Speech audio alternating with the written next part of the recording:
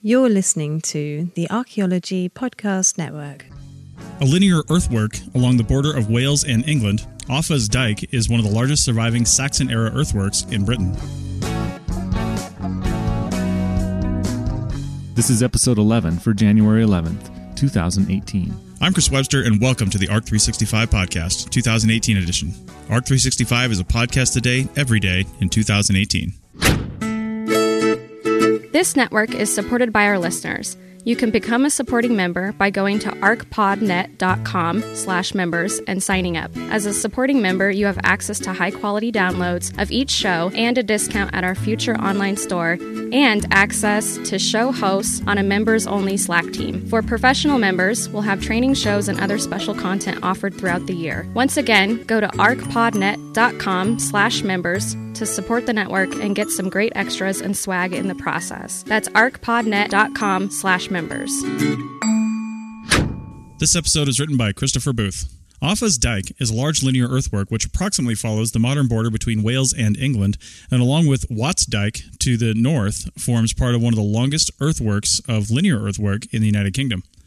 The 8-foot-tall, 65-foot-wide, and up to 150-mile-long dyke is traditionally linked to the King Offa of Mercia, who reigned from 757 to 796 AD, and who supposedly ordered its construction to protect against invasion from neighboring Powys.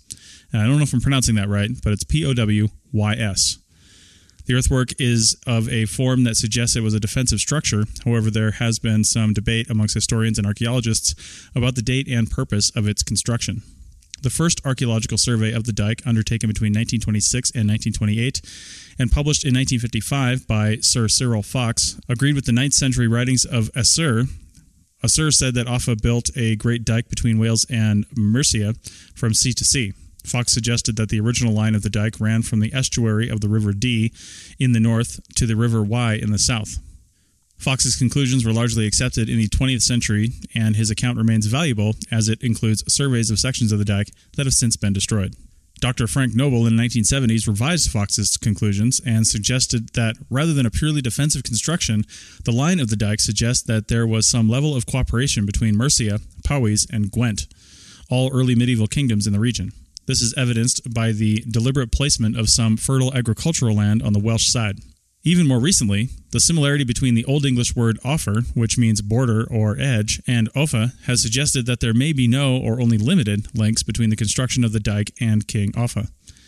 In 2014, excavations by the Clwyd Powys Archaeological Trust at sections of the dyke near Chirk retrieved samples of redeposited turf from the construction of the dyke. These samples were dated by radiocarbon between the years 541 and 651, and lower laters were dated to as early as 430. This new evidence suggests that the dyke may have been a long-term project by successive kings of Mercia. Whatever the truth of its design and construction, the scheduled monument of Offa's Dyke remains a significant symbol of the border between Wales and England, in much the same way as Hadrian's Wall does for England and Scotland, and is an example of the ways in which sites of archaeology and heritage can continue to have significant cultural meanings into the 21st century. Thank you.